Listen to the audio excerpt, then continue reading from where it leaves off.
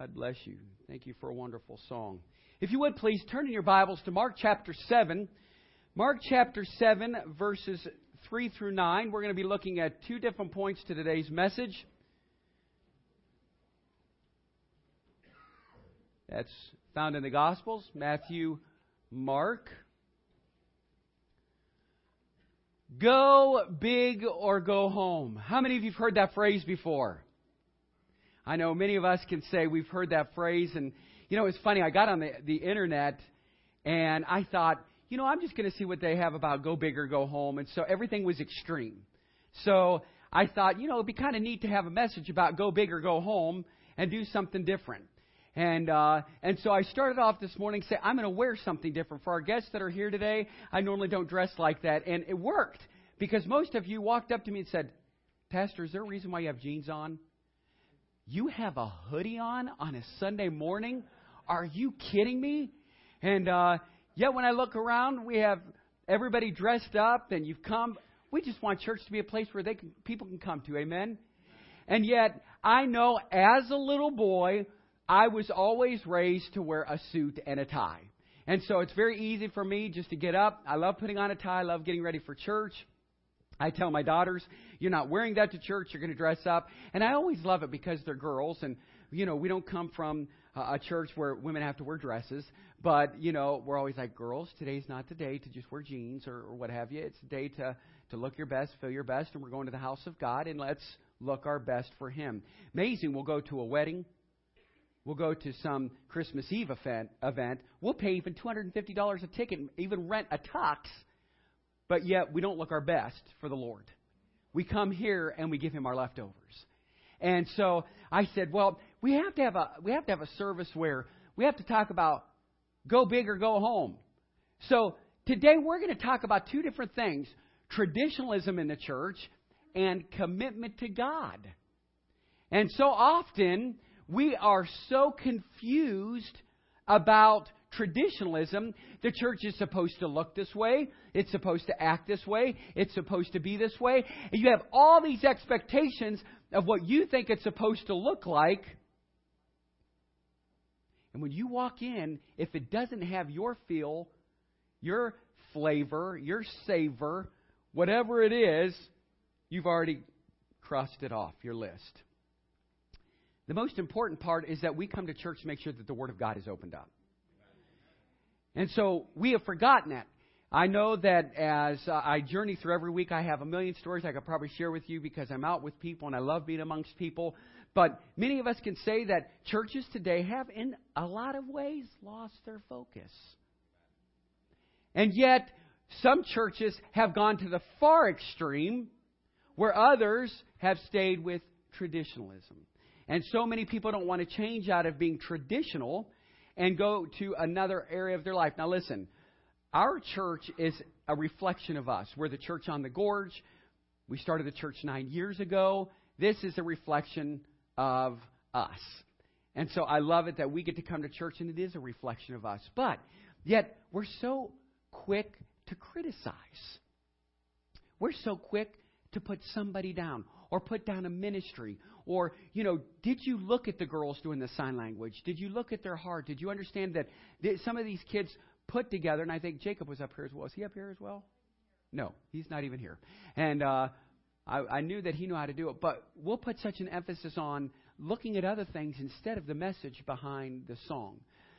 I Get on My Knees is one of my favorite songs by Jackie Velasquez. Is that how you say her name? And I love that song. And I remember back in the 90s when that came out. I believe it was the 90s. And just how it ministered to me because it isn't about anything. All it's about is our relationship with Jesus Christ.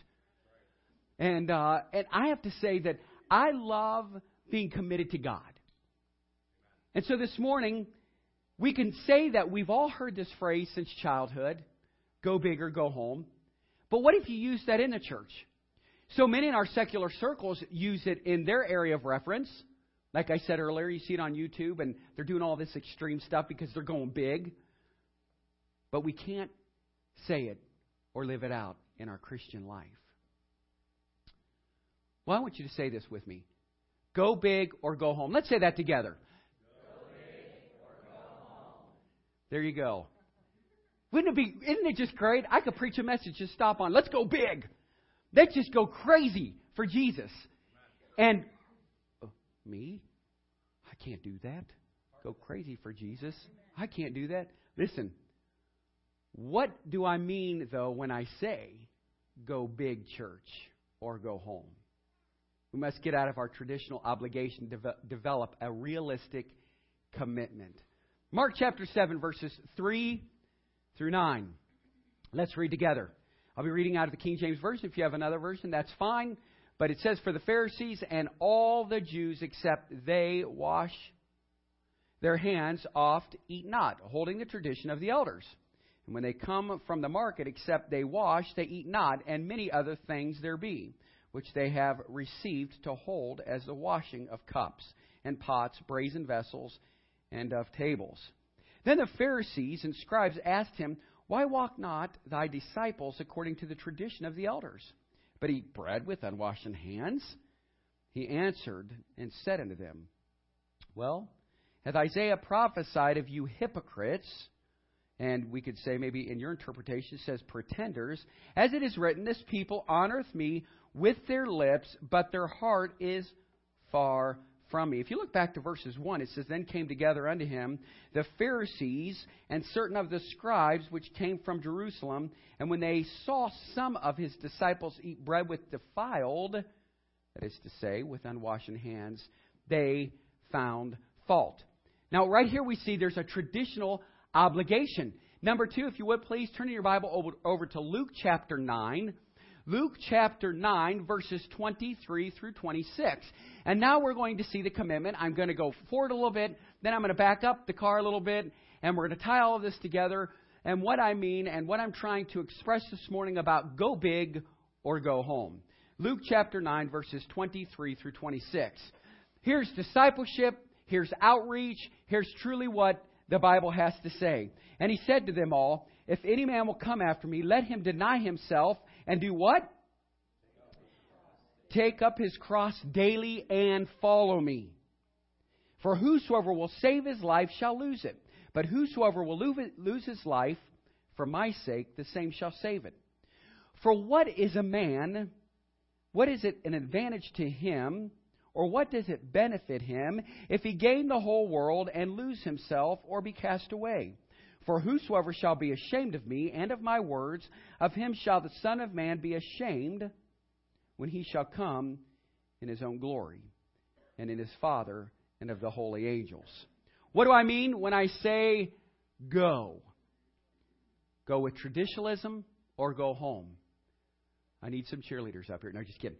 H is for honor him. O means obey his commands. Obey his commandments. M means magnify him. And then E, become effective in this world. We find in these scriptures that it was a time that the Jews and the Pharisees had come to regard certain traditions to be as equal in authority to the Old Testament itself.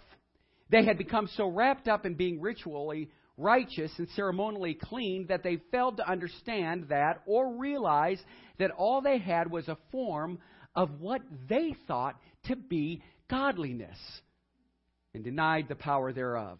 They began to question Jesus on his disciples, why his disciples did not hold to the traditions of the elders and eat without washing their hands, as well as work on the Sabbath. Turn with me, if you would, 2 Timothy chapter 3, verses 5 through 7. 2 Timothy 3, 5 through 7. 2 Timothy chapter 3, verses 5 through 7. It says here, having a form of godliness, but denying the power thereof. From such turn away. For of this sort are they which creep into houses and lead captive silly women laden with sins, led away with divers lusts, ever learning and never able to come to the knowledge of the truth. Jesus begins to answer them, and he begins to explain that they only honor him with what? With their lips. That their hearts are as far away from him. He says to them that they are just like hypocrites. So what is a hypocrite? A hypocrite is a person who pretends to be what he or she is not. One that pretends to be better than they really are.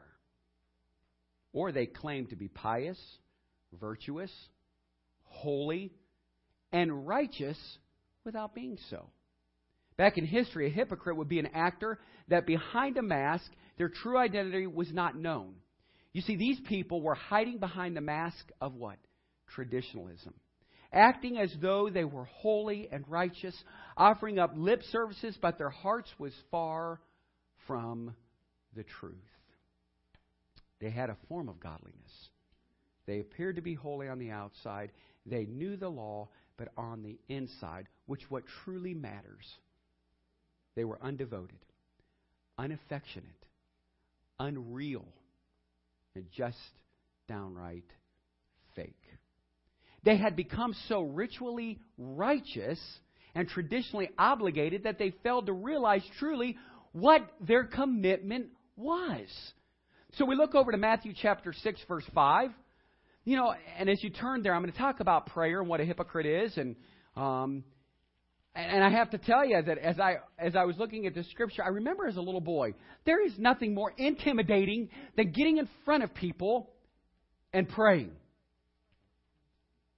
Our Father, which art in heaven. I'm thinking to myself, I'm 12 years old, and I'm going to have to pray in front of this whole congregation someday. I'm going to throw up. And I'll never forget that moment in time. I sat right down here where Ron and Tracy's at. Actually, I was in Tiffany's spot. My mom always sat right there. So, Mom, you have to move up a seat here. But anyhow, and he said, Todd, could you dismiss us in prayer? Prayer? Me? In front of all these people? Okay, here goes. Our Heavenly Father. I thought, how am I going to ever do this? How am I going to pray and sound like the pastor? How am I going to pray and sound like the deacons and the trustees and all of the other pillars of the assemble? Dear Jesus, lead us home safely. Amen. Okay, that was over. That's my first prayer, and I was so thankful that it went quick. There wasn't a bunch of these, thous, and has-nots, and shall not, and shall was. I was over it. I was scared to death. You know, but so many of the Pharisees, they wanted to look important. They wanted to feel important. They wanted people to see them. What's it say in Matthew chapter 6, verse 5? Matthew 6, verse 5 says this, And when thou prayest, thou shalt not be as the hypocrites are, for they love to pray standing in the synagogues and in the corners of the streets, that they may be seen of men. Verily I say to you, they have their reward. Their reward is so immediate, temporal. Today we have people that have a form of godliness in the church. They have become so traditionally obligated to church, but have failed to develop a realistic commitment to God. They are hiding behind a mask of ritualism, but their hearts are undevoted. They're unreal and they're fake. And it saddens me. I've done so much in this church to please people. I'm confessing my faults before all of you today. I have done so much because of traditionalism that I thought, you know what, I can't do what this other church does because, you know, this is a vision for our church, and we started on a deck, and here we are on Riverside Drive. Praise God, He's blessed. But I often think to myself, you know, I can't get in the pulpit. I remember a man writing us a letter about 5 years ago. Could you turn the fans on for me, please? That if there was a man who wrote a letter and he said this, do you know that you are too dressed up for Sunday morning? You need to dress down and be like common folk. I thought to myself, self? Did I tell him how to dress? I never said one time, you wear a t-shirt and jeans to church. Why are you telling me how to dress? Let me ask you a question. Was that his personal preference? Was that his opinion? Sure it was, right? But we're so much like him. We're like the Pharisees. Well, if he don't treat me the right way, if she doesn't treat me the right way, I'm out of there. That church will just go down like the Titanic because we're scorekeepers. That's a Pharisee. I have been to the place where it was very difficult for me for a long time to say, I don't have a piano. You know, when Darlene would play, I'm like, you know, we need to have a piano, we need to have an organ, we need to do this, we need to do that. And I was a praise and worship leader and associate pastor, youth pastor for 17 years. And I used to think to myself, how are we going to do this? Are people going to accept contemporary music in the service? You know, there's nothing that's greater than Because He Lives, I Can Face Tomorrow. You know, the Rambos, Bill and Gloria Gaither, they did a great job to incorporate that kind of music, you know, for a bunch of Christians. And as we all know, and you could see it all over, Bill Gaither's probably the top paying, he's a multi-millionaire if he's not a billionaire for all that he's done, you know, on all of these homecoming things we all love and we appreciate. But yet, here's the question I want to ask you. Are we reaching people today where they're at? The question is again, are we reaching people where they're at? Are we meeting the needs? Are we as a body of believers meeting their needs in a personal way, in a spiritual way? Are we helping as a church in a financial way? Are we doing what we're supposed to do? Or are we so caught up in what the church is to look like that we have forgotten our commitment to Christ? Let me pray. Father, bless this message this morning. May we learn from it. And Father, I pray that you'll hide me behind the cross. Lord, thank you for your word. Encourage us. Lord, may the word not come back void. May it prosper thereto which you've sent it out. Thank you, Father. May all of us honor you, obey your commandments, magnify you, and become effective in this world where people need Jesus Christ. Thank you, Father, for your word. Bless it this morning. Amen. I love what it says here. In Luke chapter 9, verse 23, here's what he says. If any man come after me, let him deny himself and take up his cross daily and follow me. The cross represents commitment. When Jesus was crucified on the cross, He sacrificed His life for who? For you and for me. If we look at a sacrifice, it was what? It was a total commitment. It wasn't partial commitment. Jesus didn't say, just put a nail in this part of my hand and in this foot, and I'm just going to hang out over here. No, it was a total commitment, total sacrifice. He gave His all for us. Even in the Old Testament, they didn't go in when they sacrificed animals and said, oh, today I love my calf. I'm just going to take off his leg and sacrifice it. They sacrificed all of it, the very thing that they loved. A sacrifice is the surrender or destruction of something valued for the sake of something else. When the Bible says, if any man come after me, let him deny himself, this means give up yourself totally and take up your cross. This is a realistic and totally committed commitment. Not just a form, not just lip service, but a totally and 100% commitment to do what? To follow Him.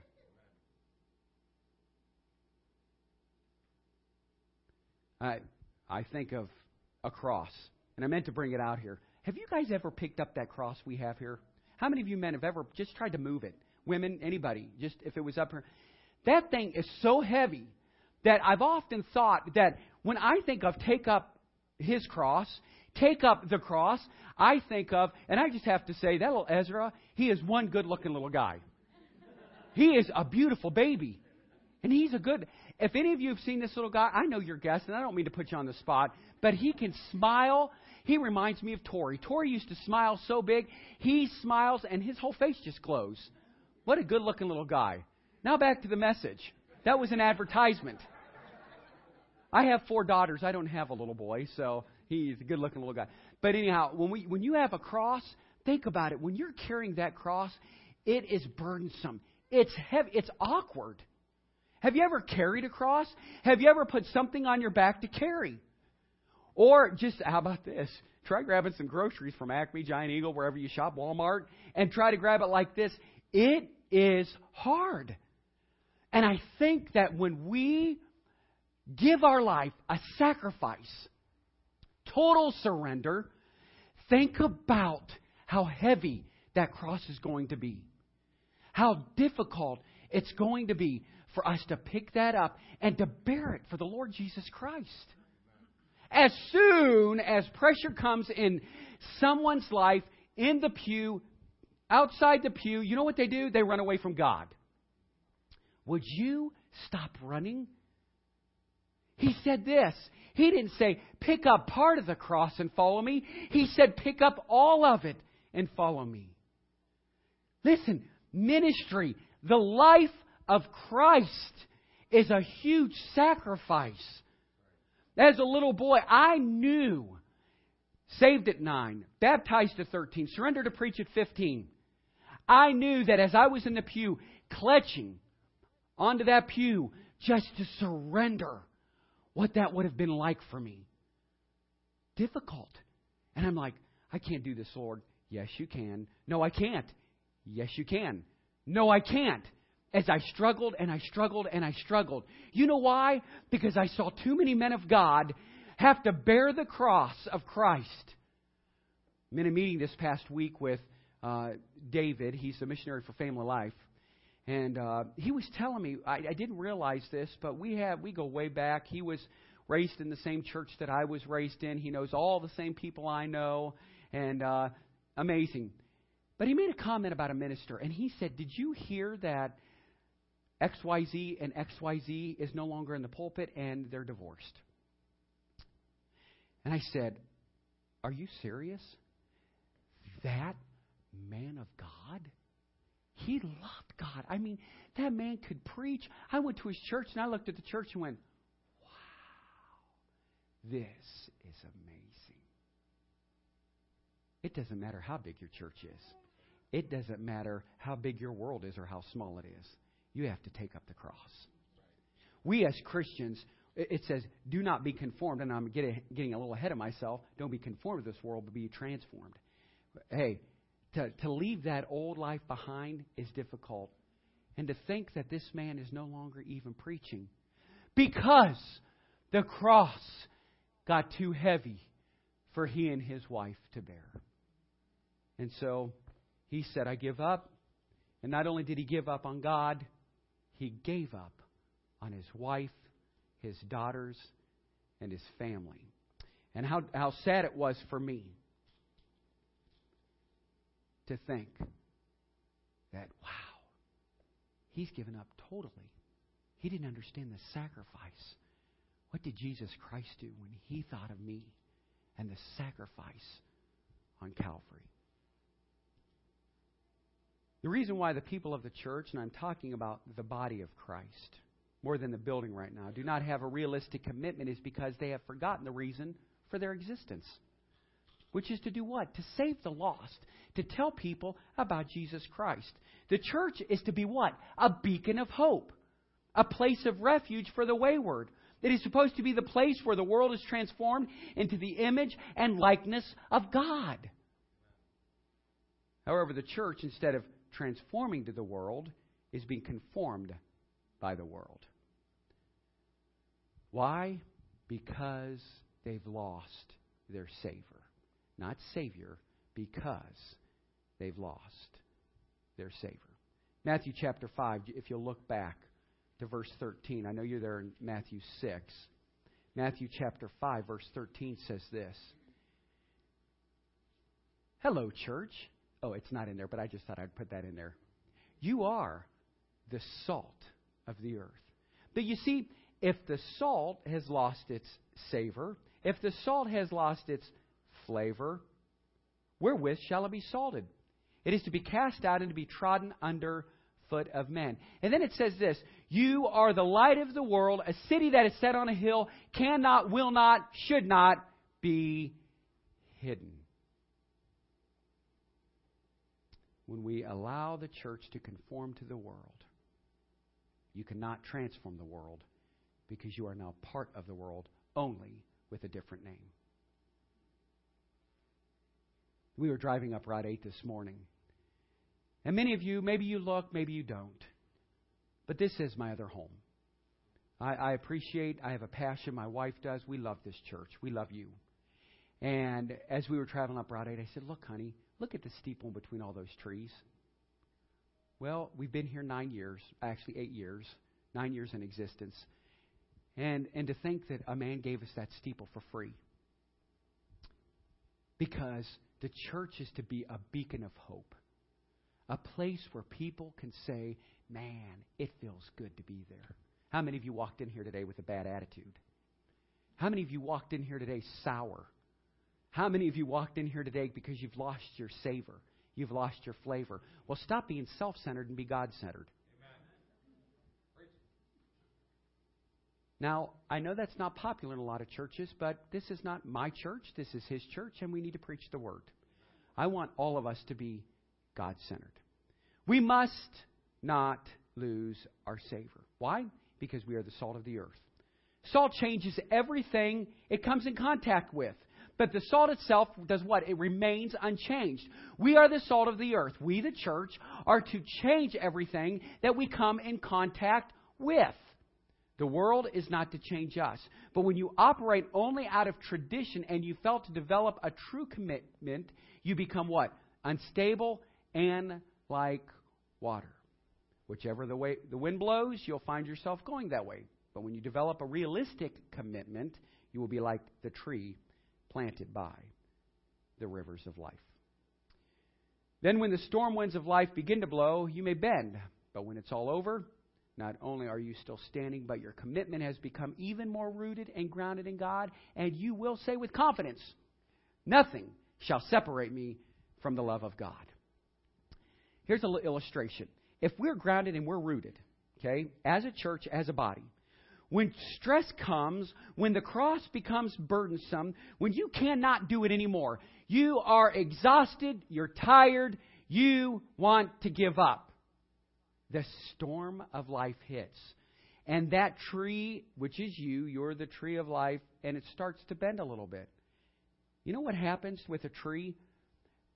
Many times the reason why they don't fall is because as that tree continues to blow and it becomes harder and harder to stay in the ground, do you know with the storm and the water, the roots go deeper and it keeps it firm. It keeps it grounded. Why is it, Christians, that today in America we have lost our focus? The storms come, and what happens?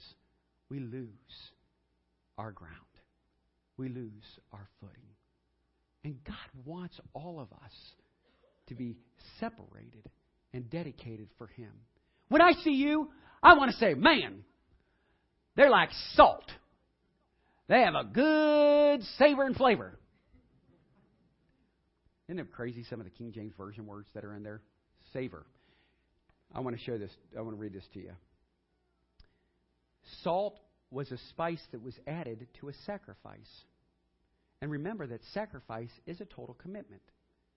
That made it something special, gave us sweet-smelling savor. Savor is the taste or smell of something, a particular flavor, smell, a distinctive quality. We as children of God should have a distinctive quality about us that is in the meaning of a peculiar people, that we are distinctive from the rest of the world. And one of the distinctive qualities that we must have is that we must be seasoned with the salt of commitment. Now, I'm going to tell you, I don't use big words like this, but this is what I Googled, okay? So I just want everybody to know, and those that listen to the podcast, I want you to know that I might not even pronunciate this word correctly. Seasoned. The etymology of the word season is from the French assaisonner. See, that's just too deep for me. Meaning to ripen, to give food more flavor or zest by adding seasoned or savory ingredients to give a distinctive quality. You come to church.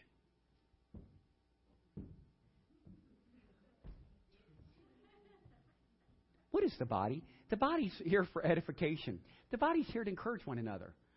The body's here so that you can come together and say, man, that's a great looking tie. Man, if it wasn't for you.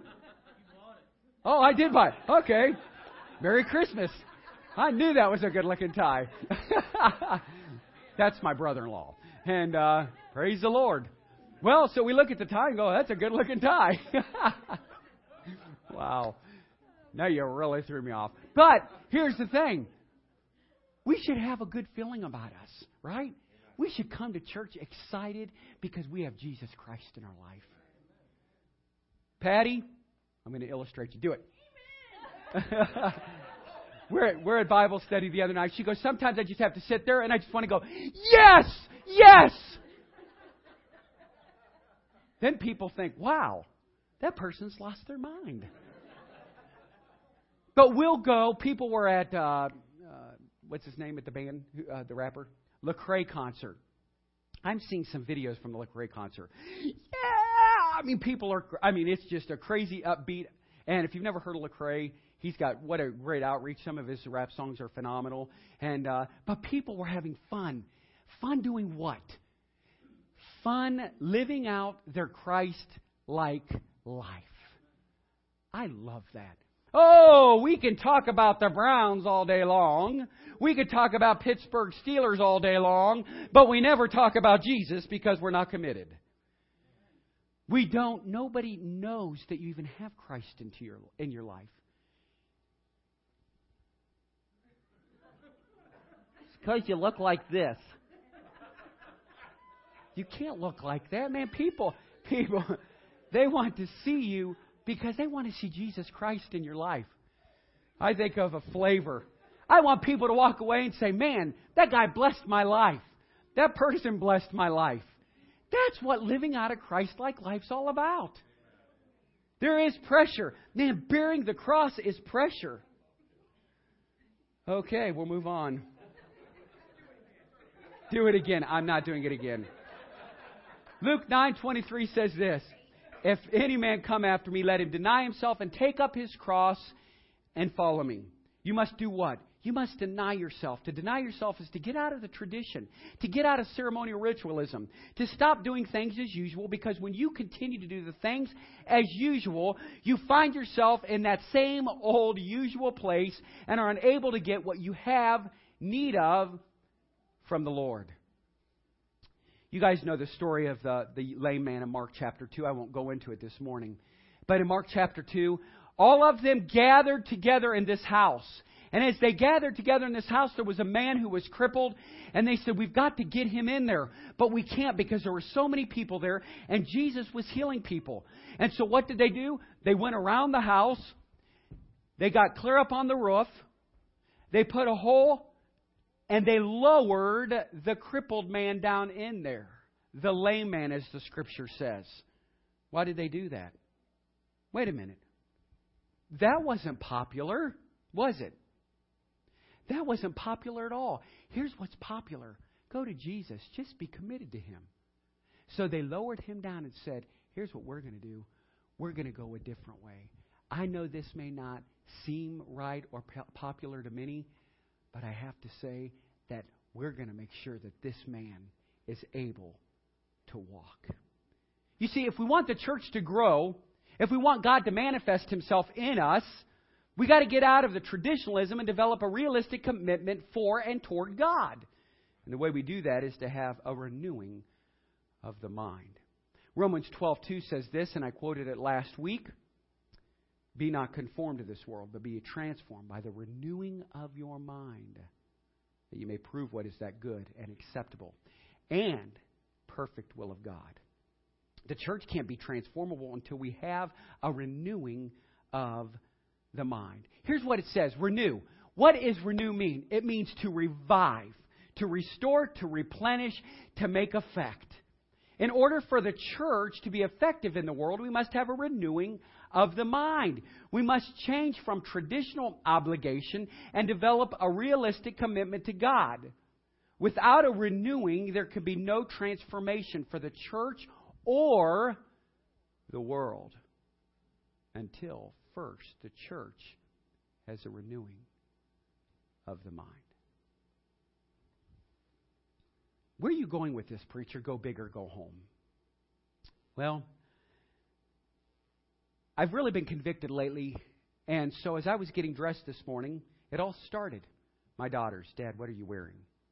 I get to church. what are you wearing? And all along, all throughout the service, they're like, wow, I've never seen you wear something like that before. Let me ask you something. Are we too traditional? Because when we get out of the box, which sometimes is uncomfortable, and I knew you would say something, it makes people slightly uncomfortable. If I took this pulpit and put it in the back room, what would you do? Would you freak out? Would you? Junior says, just a little. I'm not taking out the word. I'm not moving the pulpit. I'm not doing any of that. But what I will tell you is this. I want the world to see us for who we are. I want people to say, man, they love Jesus. I want to go to church because I'm centered and surrounded around people that love God and love each other. Listen, quit being a Pharisee. Quit coming here and saying, well, they do that for that person, and they don't do that for me. Well, maybe there hasn't been opportunity yet for us to do something for you. We want to be there. We want to uplift you. We want to encourage you. And that's what we should do as believers. Listen, not just for the pastor. That's not just my job, right? It's everybody's job. We're all to do that. We must be the first partakers. So you ask the questions, what are you talking about here, Pastor? The devil looked and saw the church was operating out of traditionalism. He saw that they were going through the routine of having church. He saw they had a form of godliness, but denied the power thereof. He saw that the commitment, sincerity, and unity were no longer there. He noticed that the church had lost the fruit of the Spirit. Their love had began to wax cold. Their peace was not the peace that passeth all understanding. Their joy was not unspeakable joy and full of glory. He looked and saw they were not long-suffering anymore.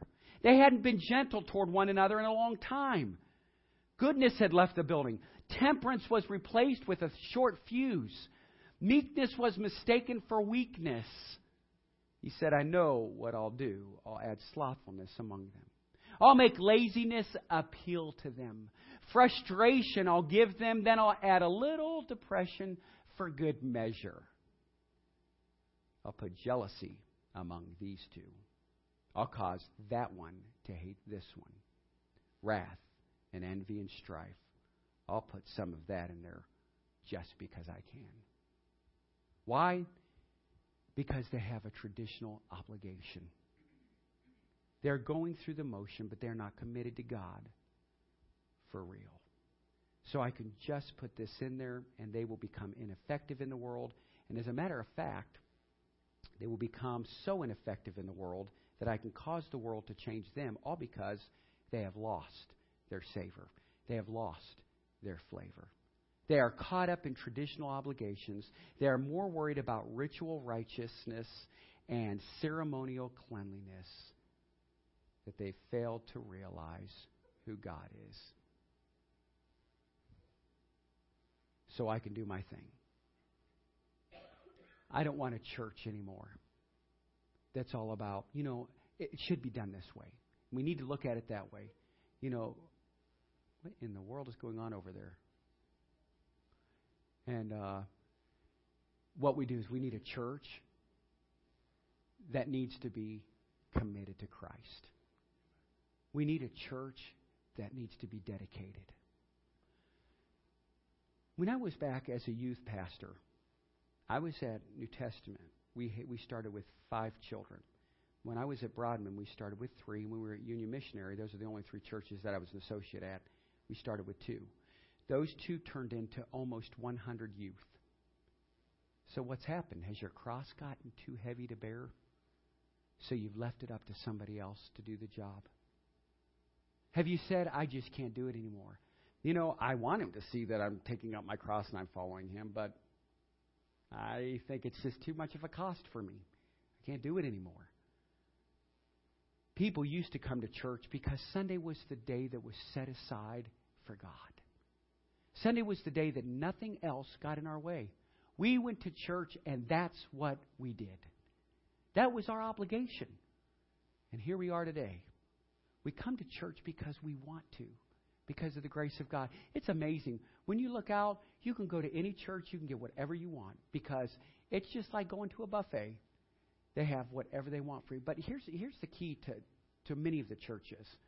Do they have passion?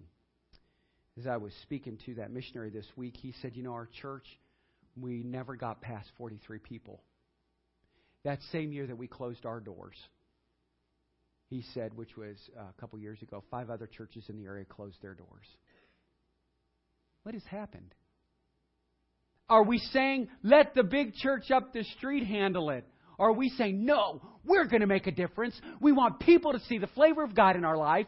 We want to get excited. We want to stand up, Patty says, and do parasols. And we just want people to say, yes, today I am a child of the Most High God. I'm excited. Nothing matters but Him and the cross and my relationship with Him.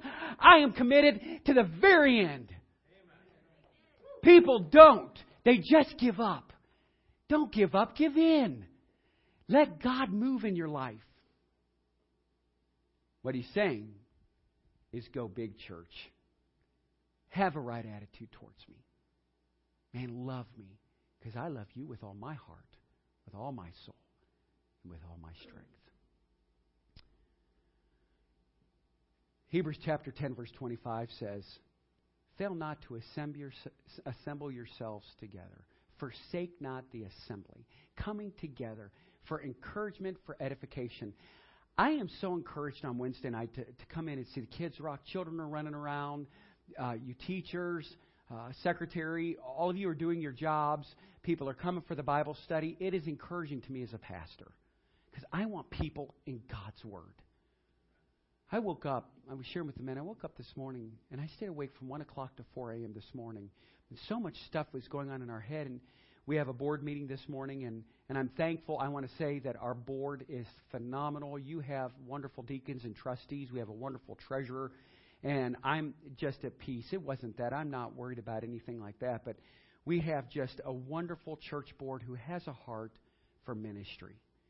And yet all these thoughts kept coming in my mind, and all I kept thinking is, God, as I said here, created me a clean heart, O God, and renew a right spirit within me. Is and are we at a place where God can look at us and say, yes, we have a renewed mind? David said, created me a clean heart. Lord, revive me. Lord, replenish me. Lord, restore me. Lord, make me effective. Lord, take me back to the place I was with you when I was totally committed. The day that I accepted Jesus Christ as Lord and Savior. The day that I stood up and wanted to go, woo, I love the Lord. And then all of a sudden, because my cross became so heavy to bear that I only got halfway through my journey, I gave up and I said, I'm done and I don't want to do any more for the cause of Christ. Operation Christmas Child should be a reminder to all of us. Just about spreading the gospel. To be a relay center in Akron, Ohio is a great privilege. We would have never been able to do it had it not been for your hands, your legs, your muscles that has made a difference. I don't want you to give up. I want you to keep on. As I close, it's time to get out of tradition. It's time to stop doing things as usual.